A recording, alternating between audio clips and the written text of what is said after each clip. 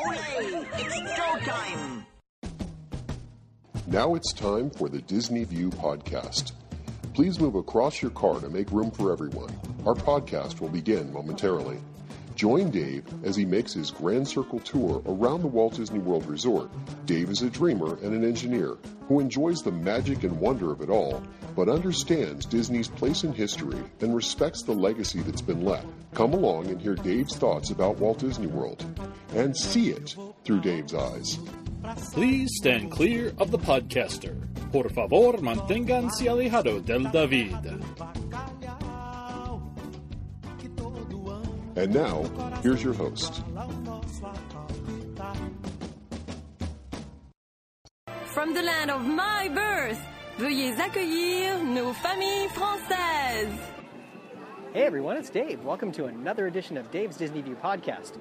On today's podcast, I want to take you around the France Pavilion at Epcot, show you around, tell you about what you can see, what you can experience, and what you can do here. So let's come around and have a look. We'll break this up and I'll give you an overview, talk about the buildings, designs, and architecture, then move on and talk about the grounds, outdoor gardens, and displays. I'll then head inside and talk about all of the inside displays and shopping. Afterward, I'll tell you all about the entertainment that you'll find, characters, and kid stuff, and I'll end with dining options and drinking around the world. Now finally, I'll give you some details on what either was planned for the pavilion or is planned for the future. Now, this is the 8th pavilion we've explored. I'll put links to the previous podcasts in my show notes page. So let's start with an overview. As I get started with this podcast, I'm going to be honest and say that my lingual skills only extend so far, and I have some trouble with French pronunciations. I'll do my best. My apologies if I botch a pronunciation or if I happen to call your mother a hamster. Now, like the other World Showcase pavilions, a lot of thought went into the design and layout, and there's a unique story to tell about the design of this particular pavilion. The basic concept was that the Imagineers wanted to capture the sort of essence of France at a time before the French Revolution, the time when art prospered and that most would think of France in the romanticized view of the country. It's the time that defined France as beautiful, magical, and a romantic place in the world with its Baroque architecture, cobblestone streets, parks, bridges, rivers, the lights, and all of those things. And specifically, the Imagineers wanted to represent Paris for two reasons. The first reason is because Paris really defines France. I imagine most people can't name many other cities in France, and Paris has an amazing architecture that defines the period the Imagineers wanted to evoke. Now second, and this is really the truly inspired piece of this, the Imagineers wanted to pay tribute to Walt Disney and his inspiration for Epcot's World Showcase, the World's Fair. Paris, as you may know, hosted one of the great World's Fairs in history. The Exposition Universelle of 1889 was held on the 100th anniversary of the storming of the Bastille, which had come to represent the birth date of a new, more modern France. Now, as you probably know, each of the World's Fairs erected a structure that's a symbol of the fair. In New York, you have the Globe, in Seattle, you have the monorail, and in Paris, you have a creation by Gustave Eiffel. The tower was constructed for the 1889 exposition and has survived through 2 world wars and many interesting moments in history, including a moment near the end of the Second World War where the Nazis planned to demolish it, going so far as to plant bombs around the structure. Thankfully, they were dissuaded, and we still have this beautiful cultural icon as a lasting monument to the Exposition Universelle. In the design, the Imagineers captured a cityscape that we think of as France. Is it a true representation of France? Perhaps not. And you won't find any of these specific buildings anywhere in France, though there are a few facades that represent places, but you will find the essence of the beauty and the feel of France. It has this romantic feel, and intentionally, it's always springtime in Epcot. It's the perfect France in a way.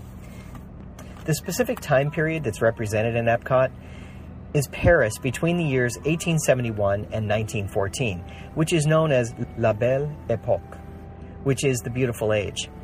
The path from 1789 to 1889 had been long, bloody, and full of kings and emperors, wars and terrors, but by 1889, peace had held for almost 20 years. The country was democratic and prosperous, and the French were ready to show off. The exposition they put on featured a giant hall of machines, art exhibitions, opera halls, anthropological showcases, and other great attractions. However, keep in mind that nothing attracted attention in visitors more than the event's piece de résistance, the Eiffel Tower. Imagineers balanced the idea well and were able to lure in several sponsors to contribute to the cost of construction and the continual maintenance of the pavilion. These include Barton & Goustier, Guy Leroche, Lanson Champagne, the French chefs that include Paul Bocuse, Gaston Lenotre, Roger Verge, and Didier Foret. Now, as we look around the grounds and gardens, we start by looking at the placement of the pavilion. It's located near the International Gateway on the southwest side, while the UK Pavilion is on the other side of the gateway, sitting to the northeast. Now, why does this matter? Because the water that runs between them, which technically connects the World Showcase Lagoon to the waterways near the hotels and the studios that are over on the boardwalk, but it represents the English Channel, the body of water that physically separates England from France in the real world. In the real world, the southernmost city of Dover is in England, and it's a mere 33 kilometers or about 20 miles from the northernmost city in France, Calais. On a clear day, you can actually see one city from the other, and it's easy enough to travel between the cities. So putting France south of England makes complete sense. Again, reality meets whimsy. Now, the bridge to enter the France Pavilion, coming from the side where the United Kingdom is modeled after a real bridge between the famous Louvre Museum and the Institut de France, which is on the Seine River. Look over as you cross the bridge toward the International Gateway. On your right, you'll notice a bicycle parked next to an artist's easel, along with a partially completed painting. The painting itself is of the original bridge that crossed over the waterway here in Epcot before the International Gateway was completed. So it was a slightly different bridge that they've updated that looks more like the bridge that's actually in France. Now, as you come into the France Pavilion, the first thing you'll see is a representation of a famous advertising column, or the Morris columns, or cylindrical outdoor sidewalk structures with characteristic styles that are used for advertising and other purposes. They're common in many parts of Europe, but started in the city of Berlin, Germany in 1855. Advertising columns were invented by the German printer Ernst Littfass in 1854. In France, the columns are named Morris after Gabriel Morris, a printer who held the concession for advertising in 1868. They were originally built by La Société Fourmilière des Colonnes Morris. Behind that, you can see a cityscape. You have fountains, gardens, and the structures that evoke the feeling of Paris. And in the back, you'll see the Eiffel Tower. But let's start up front. Before you is a small park inspired by Georges Seurat's painting A Sunday Afternoon in the Island of La Grande Jatte. This is a fairly famous painting, which happens to be displayed in the Art Institute of Chicago. If you've ever seen the movie Ferris Bueller's Day Off, you'll remember it as the painting that Cameron spends so much time studying when they're in the Art Museum in Chicago. It depicts people relaxing by the Seine River on a 7-foot by 10-foot canvas, and it's done in something called pointillism, meaning it's done with dots rather than with brushstrokes. The park area in Epcot is curved bushes set up sort of like art. It's cute and clever and a reasonable homage to Seurat's work. Now, you may also notice that this garden is perpetually in spring. No matter what time of year that you go, you'll see that the flowering plants that they put there are very much things that you would see in the spring. So the idea is to always evoke that memory of Paris in the springtime. Now, next to that is a fountain. Now, I'll be honest, it's not all that special. It doesn't have a long and rich history to it, but it's really pretty, and it fits in with the theme of the artistic elements. It has a nice reflection piece, and it has some water shooting across it, so you really get that feeling of a Paris cityscape. You're in Paris somewhere, and that would be something you might expect to see somewhere in the city. Now, speaking of artistic, turn around and look out toward the lagoon. Since the Sunday in the park is on the River Seine, and the bridge you crossed is a replica of the one that crosses the River Seine, you should let your imagination take you there. The lagoon is now the River Seine. You'll see some large green boxes that line the shore of our Seine here in Epcot, much as they do in the real thing in France. These are common in France as many secondhand booksellers store their merchandise in similar structures. So they've done a nice job of kind of evoking that feeling like you're on the River Seine. Now, turning back to the buildings, the concept here is to evoke a portion of France with its buildings and architecture and the feeling of being in Paris. Each storefront tells its story of its own, from the bookseller to the parfumerie, to the glacé, to the sidewalk cafes, to the boulangerie, a replica of Les Halles, a famous Parisian market. These are things you would expect to find in any neighborhood in and around Paris.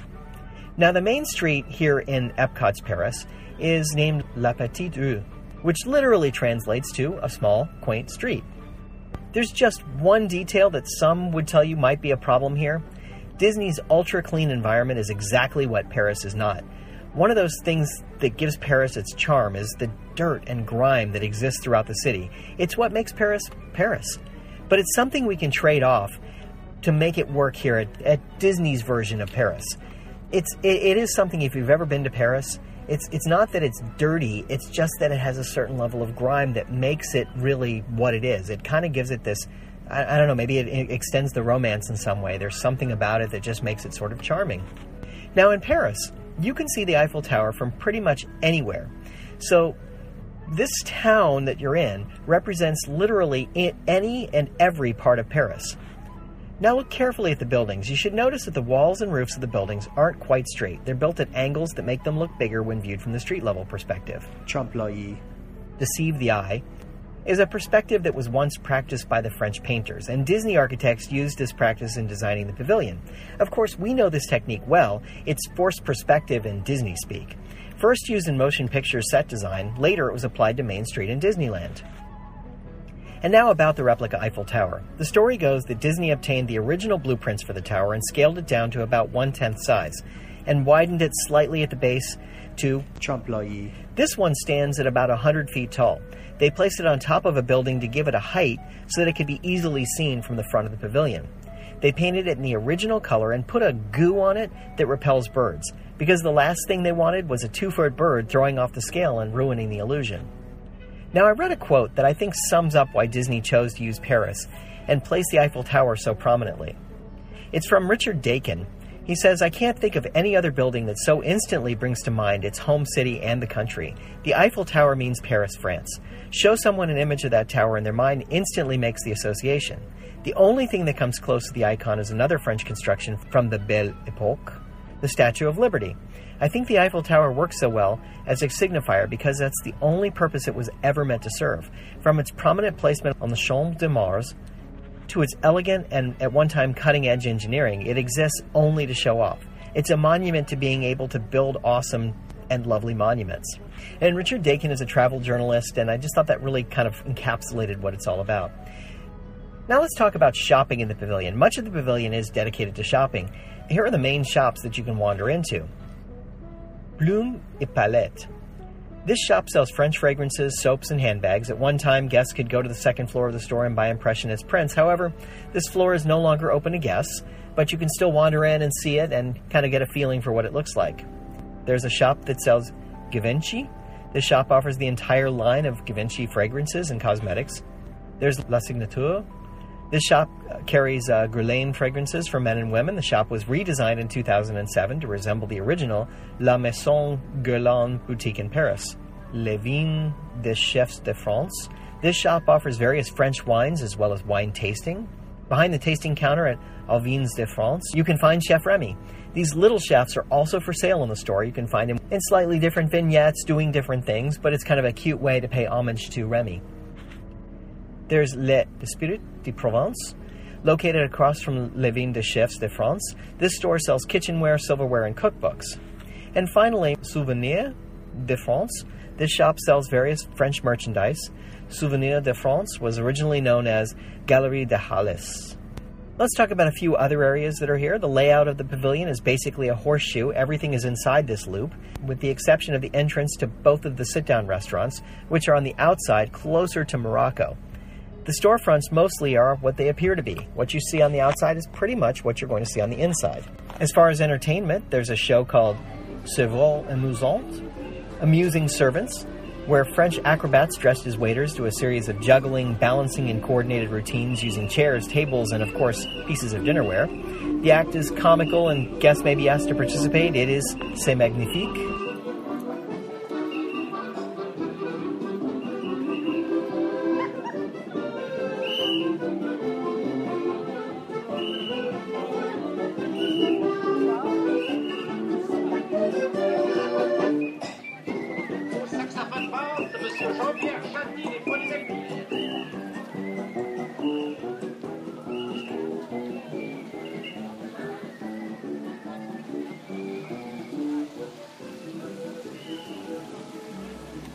You can find the Kid Cot station in the Souvenir de France. Now, Belle and Beast used to appear regularly at the pavilion since it's based on a French fairy tale, but these days they appear to be spending more time at the Magic Kingdom and you don't find them as often, but you should check your guide map because they may appear at times in the France Pavilion. You can also sometimes find Marie the cat from the Aristocats out and about, wandering around. Remy at one point made regular appearances, yes, a moving Remy, and it was very cute, in the restaurant, but that appears to have been recently retired. The cool thing about it was he would come out on a little on a cart, and they would open up the cloche, and he would be inside it, and he would interact with guests, and it was kind of a cool thing they were doing. Now, one person we will regularly find in the France Pavilion is Princess Aurora, greeting guests. The original Sleeping Beauty story is also a French fairy tale, written in the 7th century by a Parisian, Charles Perrault. You will regularly find her in the French Pavilion. Now, you may not know this, but Cinderella is also a French fairy tale. She doesn't appear here because she has a castle to tend to in the Magic Kingdom.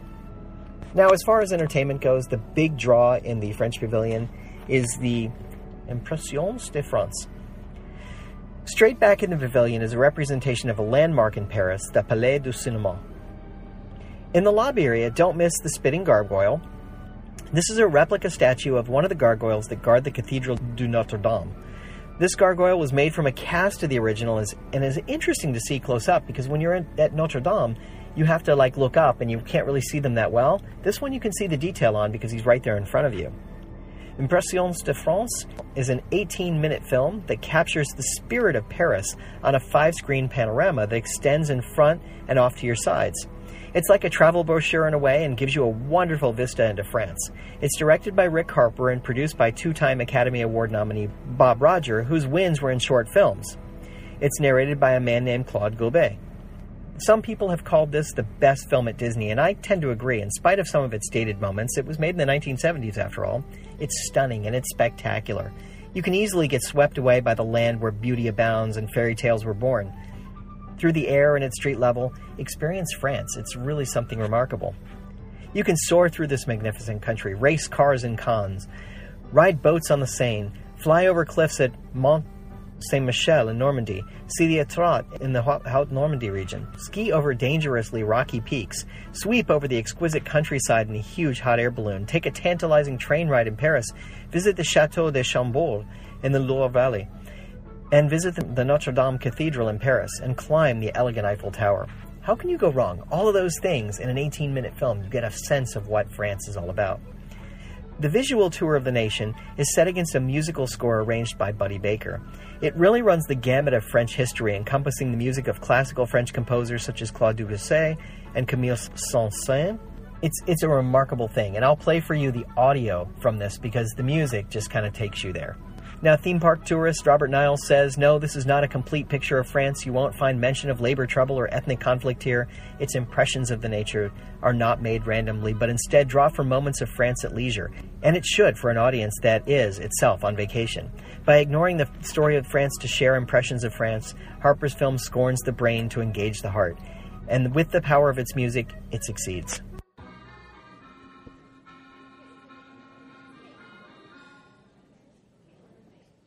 And now, ladies and gentlemen, I'll proudly take you on a visit to my country, La France. I hope you enjoy the classical music, beauty and romance that you will see from Paris to the provincial countryside in Impressions de France. Et maintenant, mesdames et messieurs, j'ai l'honneur et le plaisir de vous présenter Impressions de France.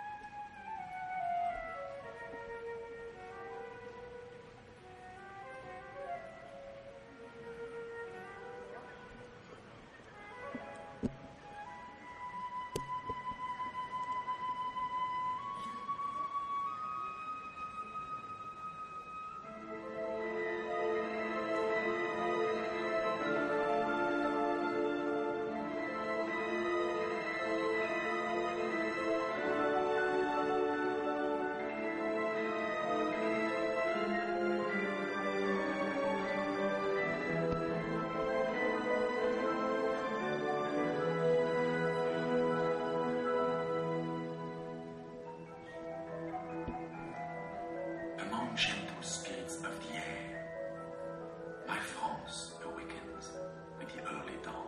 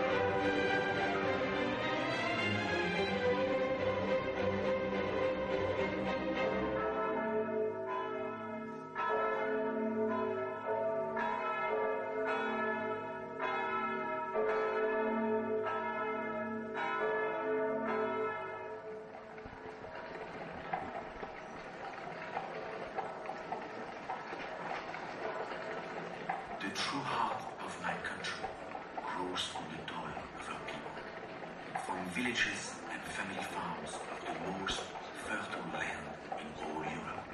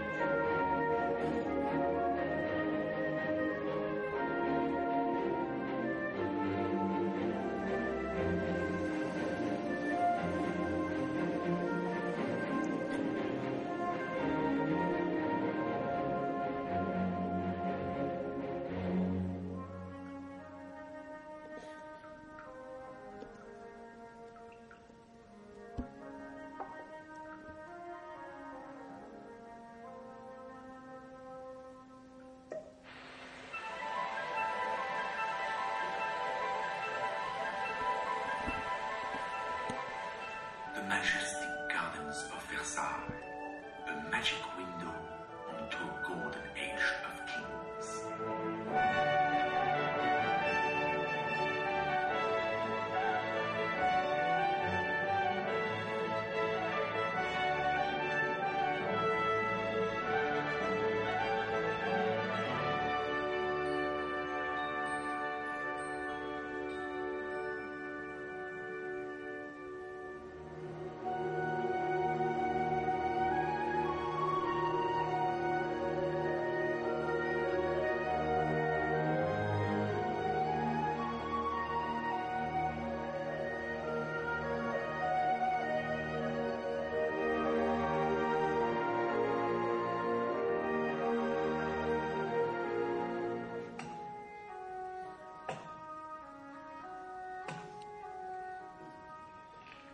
In distant towns, in quiet villages, within the heart of all my people dwells the secret vagabond.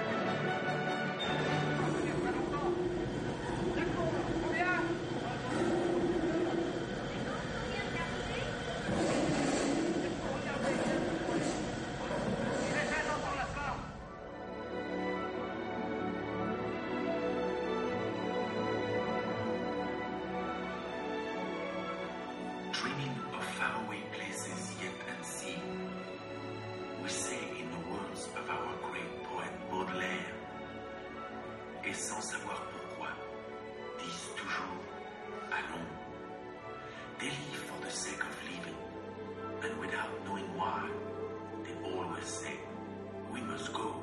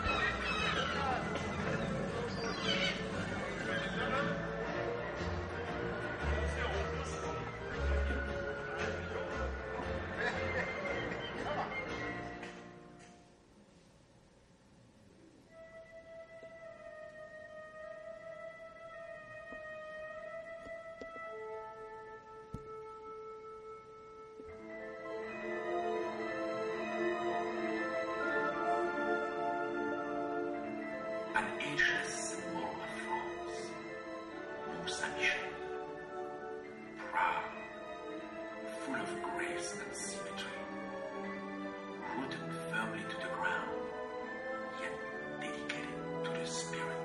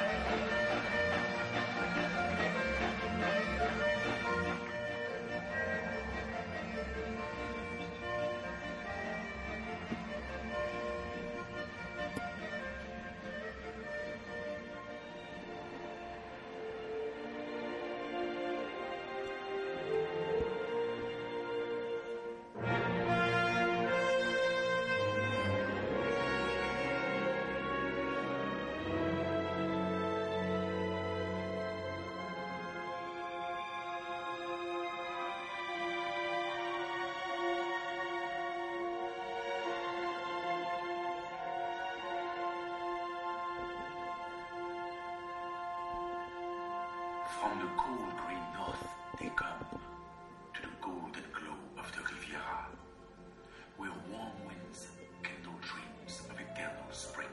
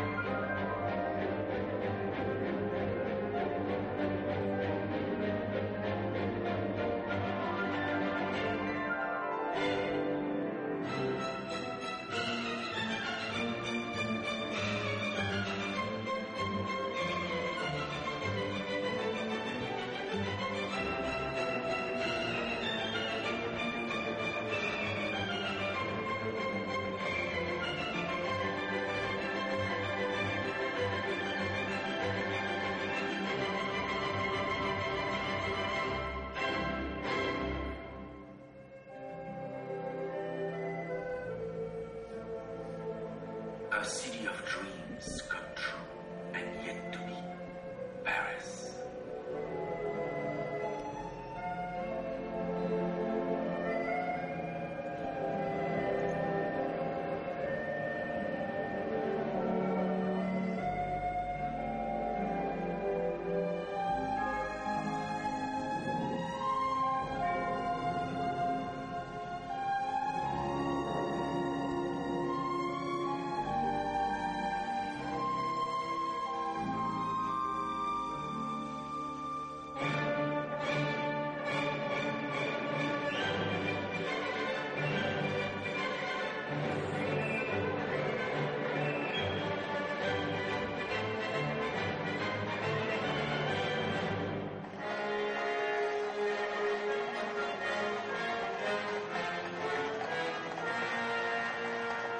Bastille Day. Nothing makes us prouder in all of France than to celebrate the birth of our republic.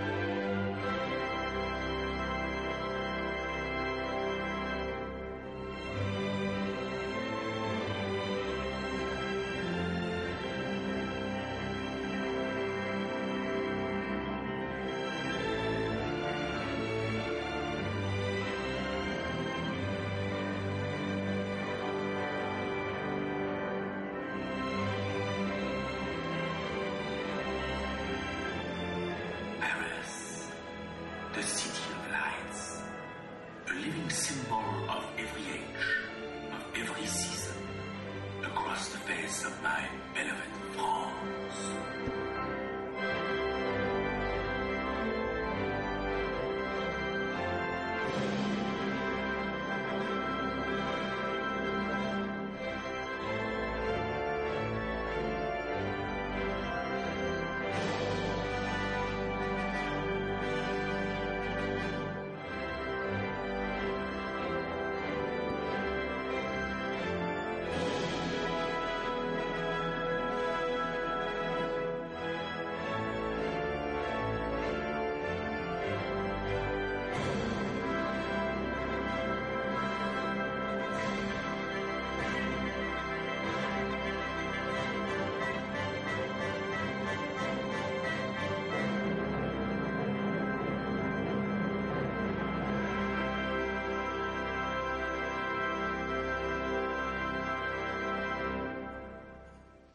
Jackie. Thank you very much. I'm glad you enjoyed this tour of France. So now, please, ladies and gentlemen, collect all your personal belongings as you exit through these open doors on your left. I also invite you to visit Les Halles, designed after the beautiful streets and marketplace in Paris. So have a wonderful day in France and around the World Showcase. Merci, au revoir. Now, some people enjoy sampling beverages from around the world. So we're going to talk about drinking around the world and World Showcase. France is known for its wine, and you can sample it at La Maison du Vin. France's wine shop offers fine French wine from by the bottle, wine-related accessories, and even a tasting station. If you want to sample some of the shop's offering, try the tasting, which offers 3 mini glasses of wine for a reasonable fee. If you enjoy fine wine and related items, make this shop a priority. Now, even if you're not a fan of wine, La Maison du Vin is worth a visit, thanks to the shop's other offerings, French chocolates, cookery items, and crisp Provence-inspired textiles. Now, you can also find some adult beverages over in Les Halles, that we'll talk about in just a minute. And that's when we'll talk about restaurants. Now, French food is remarkable in its own right. It's rich, it's luxurious, it feels really good. It always feels a little heavy, but it's a wonderful thing. And the restaurants in the pavilion represent that cuisine of France. There are actually 4 dining locations here in the French pavilion. The first is Les Halles Boulangerie Patisserie in the back of the pavilion. This is a counter-service offering that is buffet style. You get in line and you select your items you want from the display case and pay for them and then go to a series of tables to eat. Or, of course, you can take them on the go. You'll find sandwiches, some familiar, some a little more unusual, but all delicious, some snacks, and, of course, French pastries. If you can think of a pastry, they probably serve it. Next up on the left of the pavilion is L'Artisan de Glacé, which is basically an ice cream shop. They serve 16 flavors daily, including sorbets. The ice cream is more like a custard and can be ordered with a cone or a sweet brioche bun, and it's always worth a stop. In the front of the pavilion, on the first floor, is Les Chefs de France. This is the table service restaurant that features a menu created by 3 famous chefs, Paul Bocuse, Gaston Lenotre, and Roger Verge. You can order many traditional French dishes to please your palate. And finally, there's a signature dining location above Les Chefs, and it's what was formerly Bistro de Paris, and now it's called Monsieur Paul, for the man who runs it, the world-renowned chef Paul Bocuse. Fine dining, transported a half a world away, but in an unassuming and approachable way. It's authentic French cuisine. It's not really for kids, but you also don't need to have a jacket to dine there. It's just an amazing meal, and it's well worth it. It's a little pricey, but it's well worth it if you have the time and the budget. Now let's talk about what nearly was. The France Pavilion was always going to be a part of World Showcase. The pavilion's designs and layout changed many times. Early designs of the pavilion showed the theater, which would eventually house Impressions de France, and was at one time going to be round. The design suggests that Imagineers likely envisioned a Circle Vision 360 film, and according to Richard Beard's book, Walt Disney's Epcot, Creating the New World of Tomorrow, the pavilion's layout changed drastically before it was built. He says, with the best will in the world, there was still not complete agreement among the Epcot team during the planning of the France Pavilion. One of the first concept sketches was the Place du Tertre, the artist colony up near the Cathedral Sacré-Cœur. Then the Moulin Rouge and then the Place Pigalle were considered, but the French advisor thought it was tacky. It is, but tourists still love it. Sacré-Cœur itself, when they tried to build it to scale, looked rather Muscovite to a lot of people with its onion-type domes, but the Eiffel Tower is unmistakable. It's one of a kind. And that's from Walt Disney's Epcot, Creating the New World of Tomorrow. Now, at one time, plans for the pavilion also called for the creation of an animated map. Guests would be able to push a button on the map and learn about what was happening in the country's various regions, including the coast of Normandy and Brittany, the skiing areas, the Riviera, the wine country. And in another unused plan for France, the France Pavilion called for the Exposition Hall based on Les Halles de Paris. This hall would have showed displays of France's provincial regions as well as an information center. When the France Pavilion originally opened, it featured 2 table service restaurants, Les Chefs de France and Au Petit Café. Both restaurants proved to be extremely popular, and due to demand, the Bistro de Paris was built in 1984. This new table service restaurant was constructed on the second floor of Les Chefs de France, replacing the office buildings that were previously housed there. Another change to France's restaurants came in 1997 when Disney decided to merge Au Petit Café with Les Chefs de France. The restaurant reopened as an expanded version of Les Chefs de France later that year. And then on January 10th, 2013, an expanded bakery called Les Halles Boulangerie Patisserie opened at the France Pavilion. So the France Pavilion at Epcot is really interesting. It has a very rich history. It's got a lot of interesting things that go on there. And I highly recommend going to visit it. Take your time and wander around and explore Paris. It really does feel like you're there and you're taken there. And I enjoy just going in there. Now I feel like I want to go back and watch Impressions de France again, just because it's one of those films that really captures your imagination. Well, that's it for this week, and remember, if we can dream it, we can do it.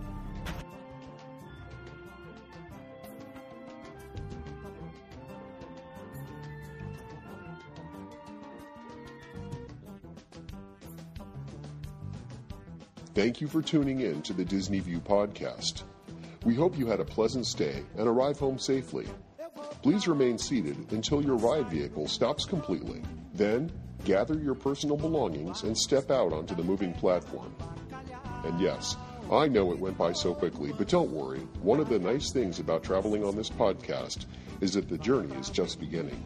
Show notes are available on DisneyWorldPodcast.net. While there, please check out some of our affiliates. You'll also find links to Dave's iPhone and iPad apps. There's an app for pin trading, one for finding hidden Mickeys, and an app for finding and tracking pressed pennies around the Walt Disney World Resort. And you never know just what Dave is working on next. If you have questions, feel free to drop Dave an email at davesdisneyview@gmail.com. Original music you're hearing in this podcast is Oslo Doom by Gilberto Gil. Of course, this is a fan podcast and in no way affiliated with the Walt Disney Company.